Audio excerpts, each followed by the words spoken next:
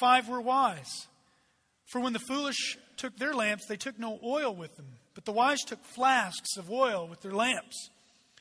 But as the bridegroom was delayed, they all became drowsy and slept. But at midnight there was a cry, 'Here's the bridegroom! Come out to meet him.'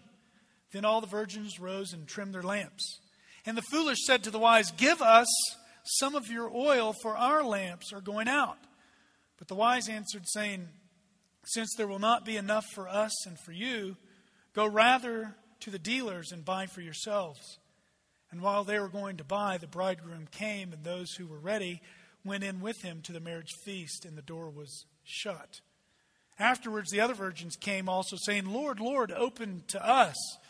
But he answered, 'Truly I say to you, I do not know you.' And Jesus says, 'Watch therefore, for you know neither the day nor the hour.'" And so I'm just going to give you the main point of that parable right up front. Ready yourself for the Lord's return. It's that easy. Or be prepared, though it may be prolonged. And here are some principles underneath that. Like the bridegroom, Christ may delay in his coming to get his bride. Like the wise virgins, true believers ready themselves for Christ's return. And like the foolish virgins, there will come a time when the opportunity of salvation will be lost. It will be lost. And so if you have a handout, you can kind of see the outline of this. We're going to look at the principles in a picture, and then we're going to look at some ways to apply this to our lives. You get the parable and then these principles applied to life. And Jesus in this begins with then. And it's to link us to chapter 24, starting in verse 36 through verse 30 of this chapter. 24:36 through 25:30 is all one section. And Jesus repeats himself. If you see on your handout, repetition is the mother of all learning. Jesus wanted us to get this. And you see on the handout, it says there's going to be an unexpected timing. Only God knows when God's coming back. And really, only God the Father knows when Jesus is coming back. Jesus doesn't even know. And then in between that, there's this faithful serving, and then there's this definite judgment. You see that at the end of 24, and it's repeated again in 25. The first parable is talking about this unexpected timing and being ready. Unexpected timing and being ready.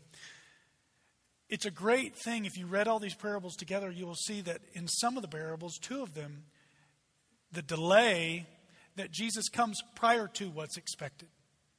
They expected him to come way down the road, and so they started living for themselves and doing all these things, and he came.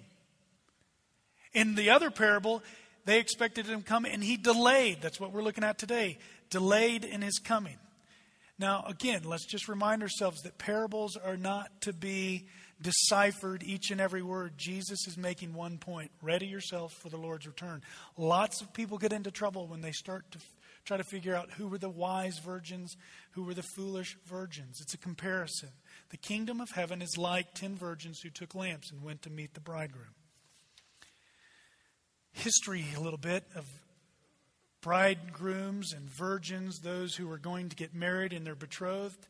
If we go to Song of Solomon, this is what is written in the Hebrew Old Testament.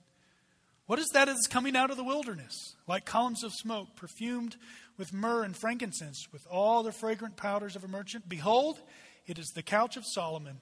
And around it are 60 mighty men, some of the mighty men of Israel, all of them wearing swords and expert in war, each with his sword on his thigh, against the terror by night.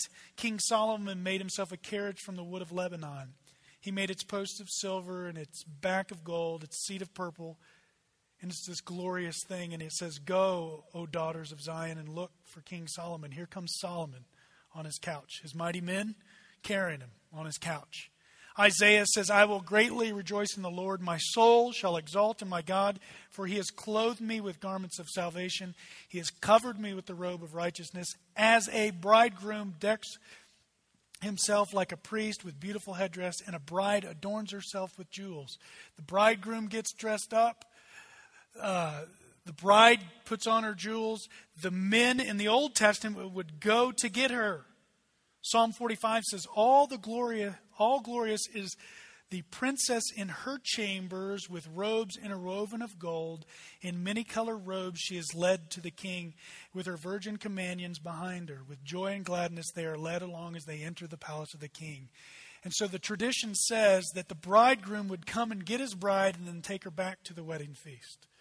So you have a friend getting married this week.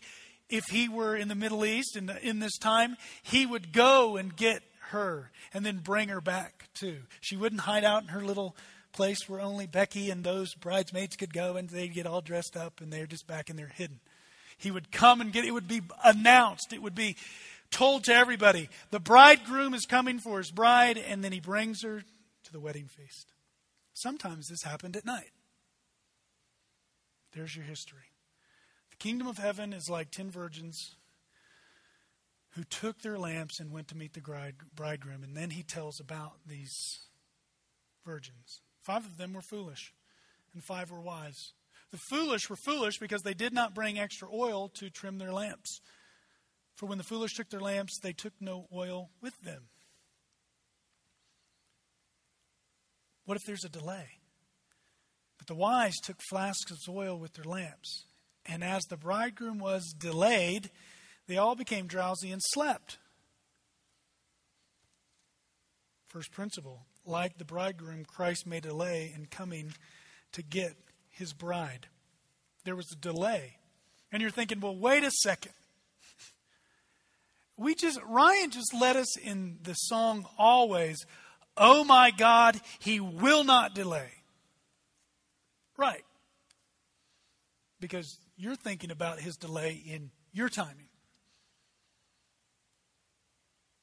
Right? God's got his own plan, and if I think, well, this is when God should work, and he doesn't work, God's delaying. Obviously, I'm not wrong. I'm the arbiter of all that is wise. I know, and God's not working in my timing. Obviously, God is delayed. No, God's timing is perfect. He declared the beginning from the end and all things in between. So if there's any problem with the delay, it's me and you. His ways are not our ways. And there's good reasons why he hasn't come back yet, right? There are people we're witnessing to. And so when we hear this idea of delay, Jesus even speaks our language to show that he may delay in our timing, not his timing. And they all become drowsy and sleep. Now let's not cross-reference this to the disciples when Jesus was in the garden and they all fell asleep. That's not the emphasis. Otherwise, if we shouldn't ever go to sleep, might as well go out and get some 5-hour energy today and just stay awake until Jesus comes, right?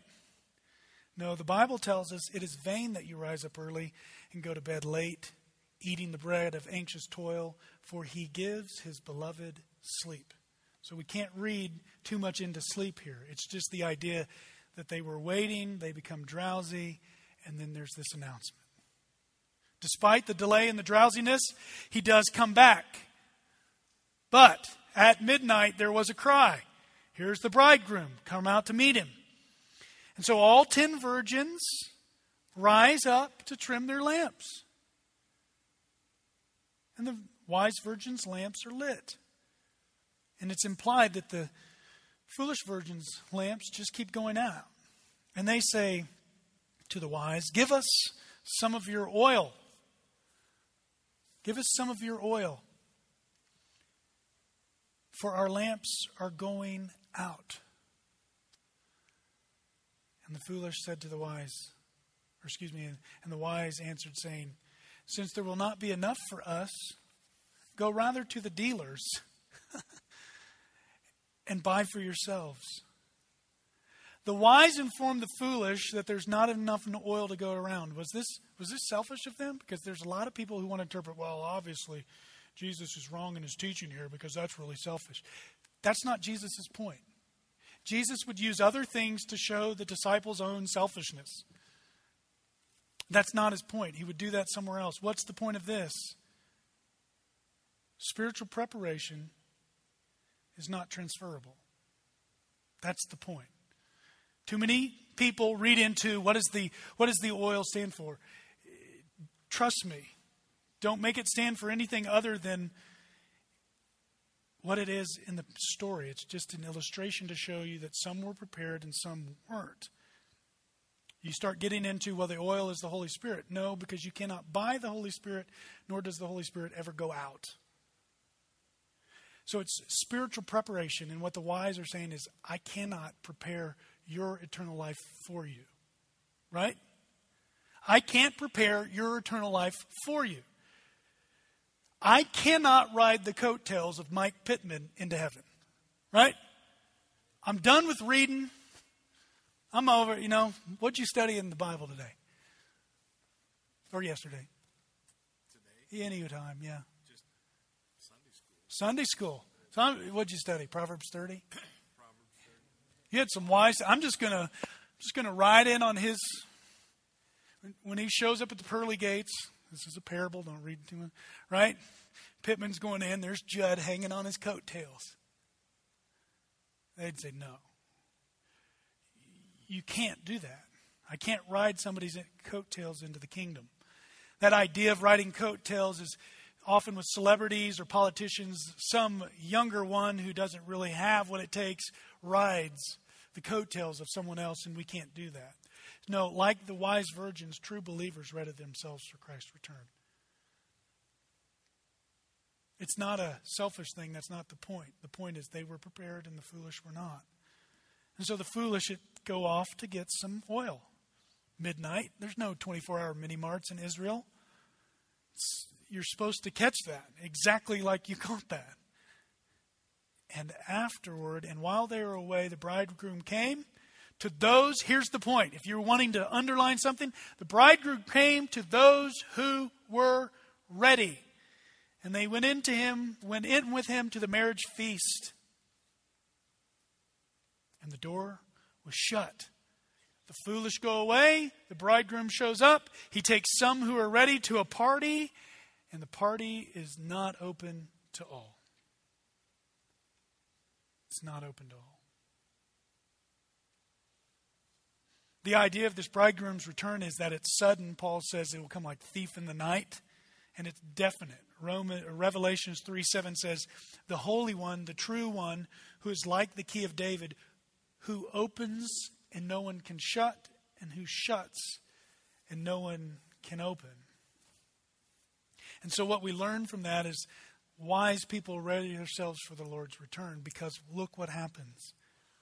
Afterward, party's going on.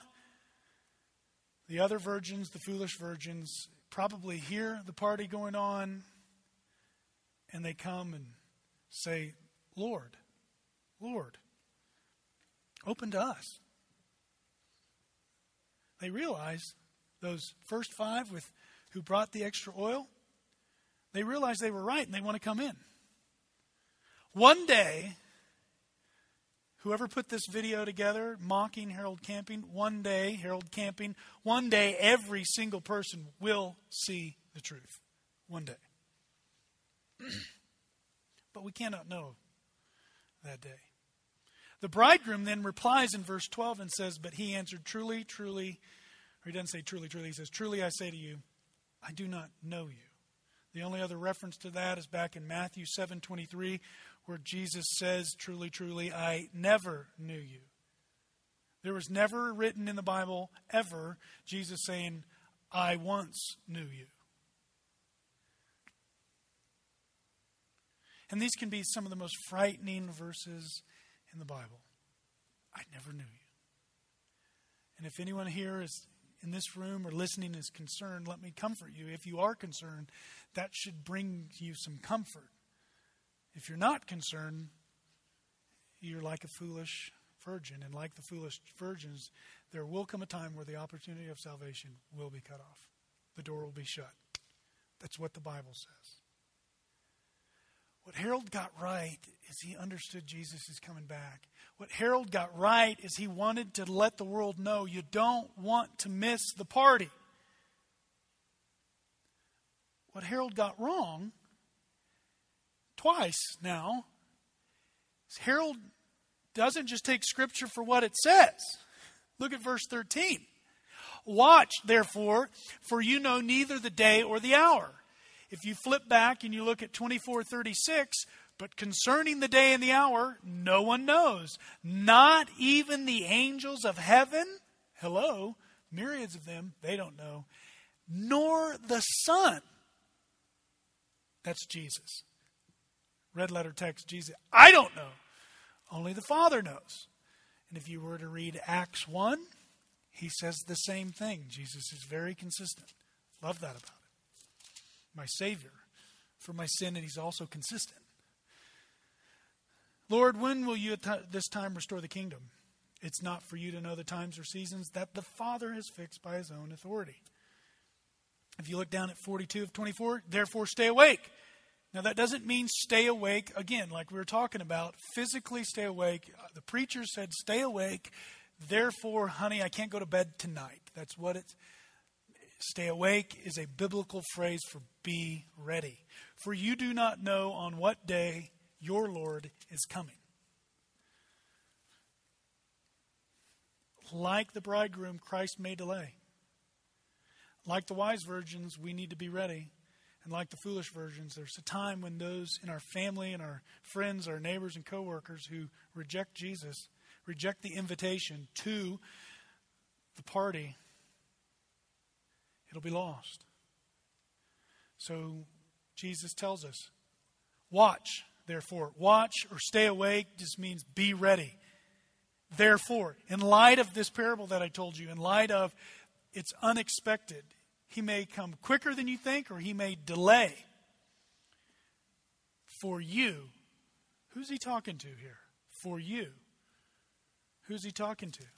Well, if we flip back up and we look in 24, as he sat on the Mount of Olives, the disciples came to him privately, saying, tell us, when will these things be, and what will be the sign of your coming and of the close of the age? He's speaking to his disciples. Why would Jesus speak like that if it's the disciples? Why would he speak like there were some who were not believers? Guess who's still on the scene? Judas. 26:1 and 2. Or in verse 14, then one of the 12, whose name was Judas Iscariot, went to the chief priest. Judas is there the whole time. Jesus is not afraid to preach the gospel to a church meeting, is what he's saying. That there will come a time when it could be lost, and he's saying, are you ready? The timing, 3 times within 50 verses, 36 and 42 of 24 and 13 of 25. Nobody knows. God knows. No human knows. No God-man even knows. He could come prior to expected. We expect him to come here. He could come here. Or he can come later than expected. He could show up later. And that's normally how he's been working. Right? Ever since I've started walking with the Lord, everybody says we're in the last days. We've been in the last days since 1 Thessalonians was written. Let's just call it what it is. 2,000 years of the last days. And so the truth of this is we, all of us, need to be ready for the Lord's return. There's an attitude that we have to have, and there's an action. The attitude is this. What is our motive? Are we ready? Are we motivated for Jesus' return? Are we determined to ready ourselves for Jesus' return? Do we long for, in our hearts, Christ's return? One of the neatest things to hear is when people in this congregation stand up and pray and they say, oh, come quickly, Lord Jesus. Because their hearts they're looking, it's like this is the world we live in, and we're not ignoring that, but we're looking, oh, he's coming back. And then there's an action, and there's a balance between it, because people fall into camps, right? No pun intended, camping. They fall into camps. We have lethargic Lennies over here. Nobody in here is named Lenny, is there? And eager Eds, right? We have underestimators and we have overestimators. We have those who are kind of complacent. And they are just kind of rolling with life. They just kind of have a nonchalant attitude. Yeah, I'll get my life in order someday. I got plenty of time. Look at the Old Testament, and God works over millennia. I got plenty of time. To you, I would ask, are you ready? Do you know Jesus? Because he could come like right now. How cool would it be that he came right now? Preaching about his coming. But I'm preaching on the delay, so he's probably not going to come. So are we preparing and anticipating his return? Here's a great question that came to me this week. Thank you, Holy Spirit. Would I want to be doing this if Jesus were to come back today? So to those of you who may be lethargic Lennies and not really thinking about the Lord's coming, oh, it's sometime in the future. I've got all my life ahead of me. Doesn't matter that this relationship is out of whack. Doesn't matter that I'm really trying to learn about the Lord, etc., etc., etc. I would say, are you ready? Get ready. Get in the game. Get out and spread the word that Jesus is coming back. To the overestimators, the eagerheads who think every single day is a sign from God that the end times are coming and the market's down and, oh, Jesus is coming back and then it's up. Well, here's how Martin Luther handled that. He's out in his gardening, and some young theological student comes up and says, Dr. Luther, if you knew that Jesus was going to come back today, what would you do? And he'd go, I'd keep on gardening. Because Martin Luther understood that as long as you have planned and prepared and you're going about your normal day of life, you're in the middle of God's will. And if gardening was what was on your agenda for the day and you've done other things and this is where you feel led to be, he said, I don't want to be any other place. This is to keep those who are eagerheads from overestimating Jesus' return. I read a book in seminary. It's about, literally, it's two of these. It's called When Time Shall Be No More. It put me to sleep, literally, but it opened my eyes to the truth that since Jesus' ascension into heaven, from that time on until today, everybody's come up with almost comical ideas of when Jesus is coming back. So it's not just this late, great planet Earth 1970s. This book takes you back to AD 1000 and the first pope who was trying to get everybody prepared because in AD 1000, that's when Jesus was coming back. And it didn't happen. And then on and on and on, and it didn't happen. And on and on and on, and it didn't happen. We need more marathoners than sprinters. Sprinters are good out of the gate, but they're far from the finish. And so if you're an eager ed and you're reading the Bible and then reading the newspaper and trying to fit it one-to-one correlation, just relax. He could come today, or he could come in 100 years from today. Well, which is it? Right. So, that's right. Come quickly, Lord Jesus. I am coming soon, but one day is like 1,000 years for him. So we long for his return, and we live like it. We ready ourselves for the Lord's return. You should have a handout on eschatology in your bulletin, and it just says things we can all agree on. His return will be personal. Jesus Christ is coming back himself. He will not send Heath, right? We're not send Heath and Pittman. Hey guys, it's Heath and Mike. We're here to speak for... No, Jesus is coming back. And it will be visible. You won't mistake it. It won't be unmistakable. It'll be loud and bright. It'll be sudden, like a thief in the night. It'll be unexpected, and it will be glorious. And so how shall we live until then? Be watchful, be faithful, be serving. My challenge to you is, are you ready for the Lord's return? I want you to do this. I want this to get really practical. I want you to take out a pen, if you need one. I've got one. And I want you to write down 3 things. evaluating in your own heart, are you ready for the Lord's return? Number one is a person.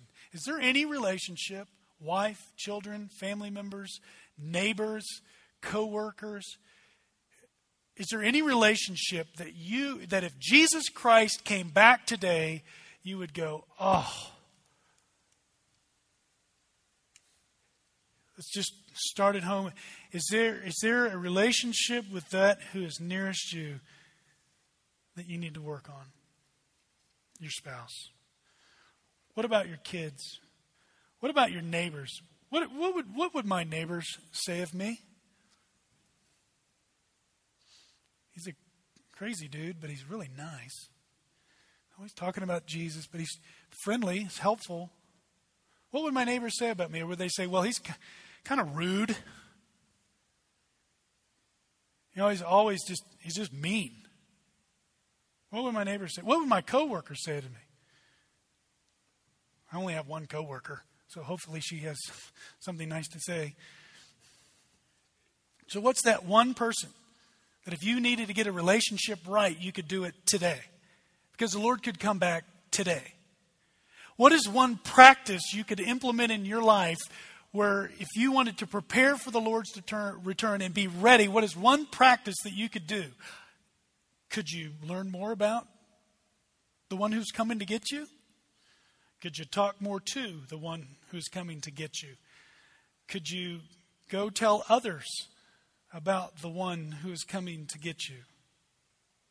See, it's often said there are those who kind of look down upon seminary education. Well, why don't you just get out and preach? And I mean, what if the Lord were to come? Well, if the Lord were to come today, some 14 years ago, I'm studying to talk to others about him. I think he'll be okay with that, kind of like Luther's gardening. So maybe there's something in your own world. There's a person you can talk to, or there's a practice you can implement. And just so you don't think I'm a fuddy-duddy, here's the third P. Got to keep them all, the alliteration going. What is one pleasure? Right? He has freely given us all things. Chocolate, rafting, golf, fly fish. I don't know. I'm not very good at the fly fishing, right? He's freely given us all things. What's one thing that you can do and enjoy God? So who's one person that you can go to? Because I can't believe that we all have every single relationship in order. I can't believe that we're all hitting it on all cylinders in our personal growth of Jesus Christ. All of us. So I've got 10 coming back at me. And maybe some of you have been so worked up about when Jesus is coming or so distracted that you just need to get out and ride your bike.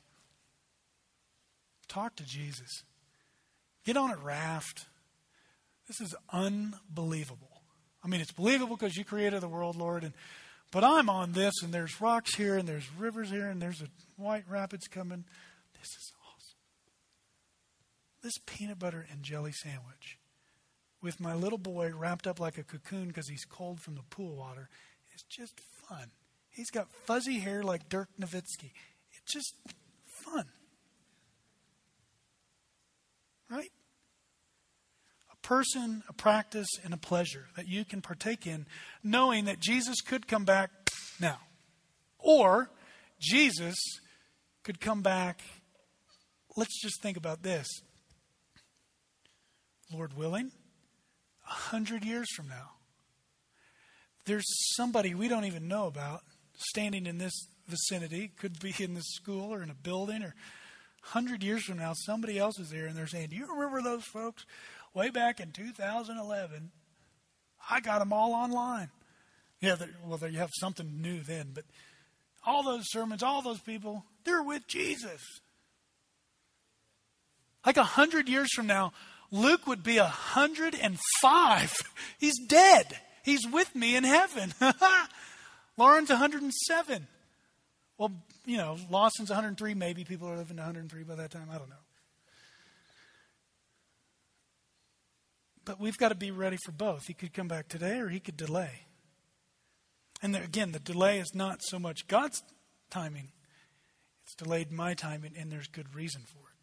Because I think there are people we need to get together with, there are practices we need to implement, and there are pleasures we need to enjoy. Father, you know it all. You are the sovereign of the universe, and you know exactly when your son's coming. That's too good to be true. I'm talking to you, the creator of the universe, who knows it all. Until then, might I get to know you and your Son and the Holy Spirit better. Might I enjoy all that you've given us. And might I tell as many people as possible, starting with my children, those who live on my street, and anybody else who will listen, that one day your Son's coming back, and it will be a glorious day. It's in Jesus' name I pray. Amen. Those who are helping with communion would come forward.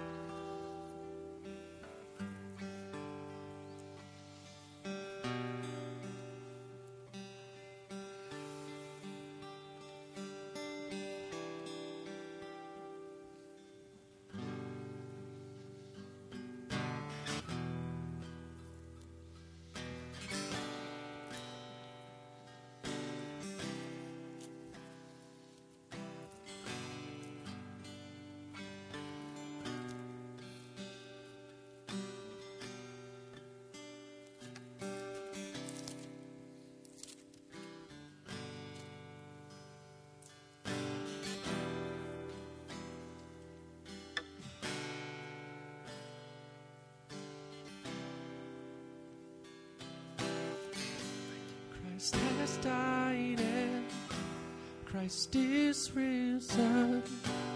Christ will come again.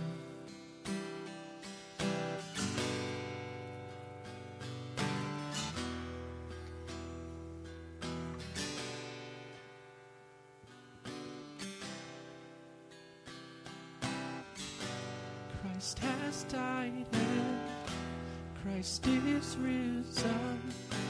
Christ will come again.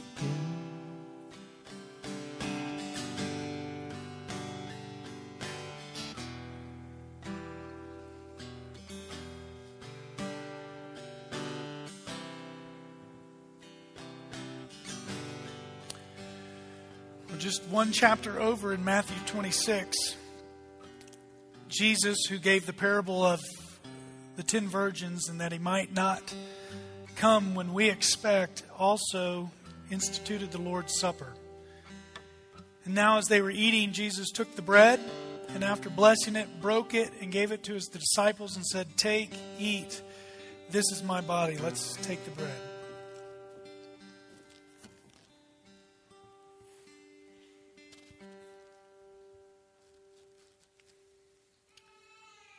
And he took a cup, and when he had given thanks, he gave it to them, saying, "Drink of it, all of you.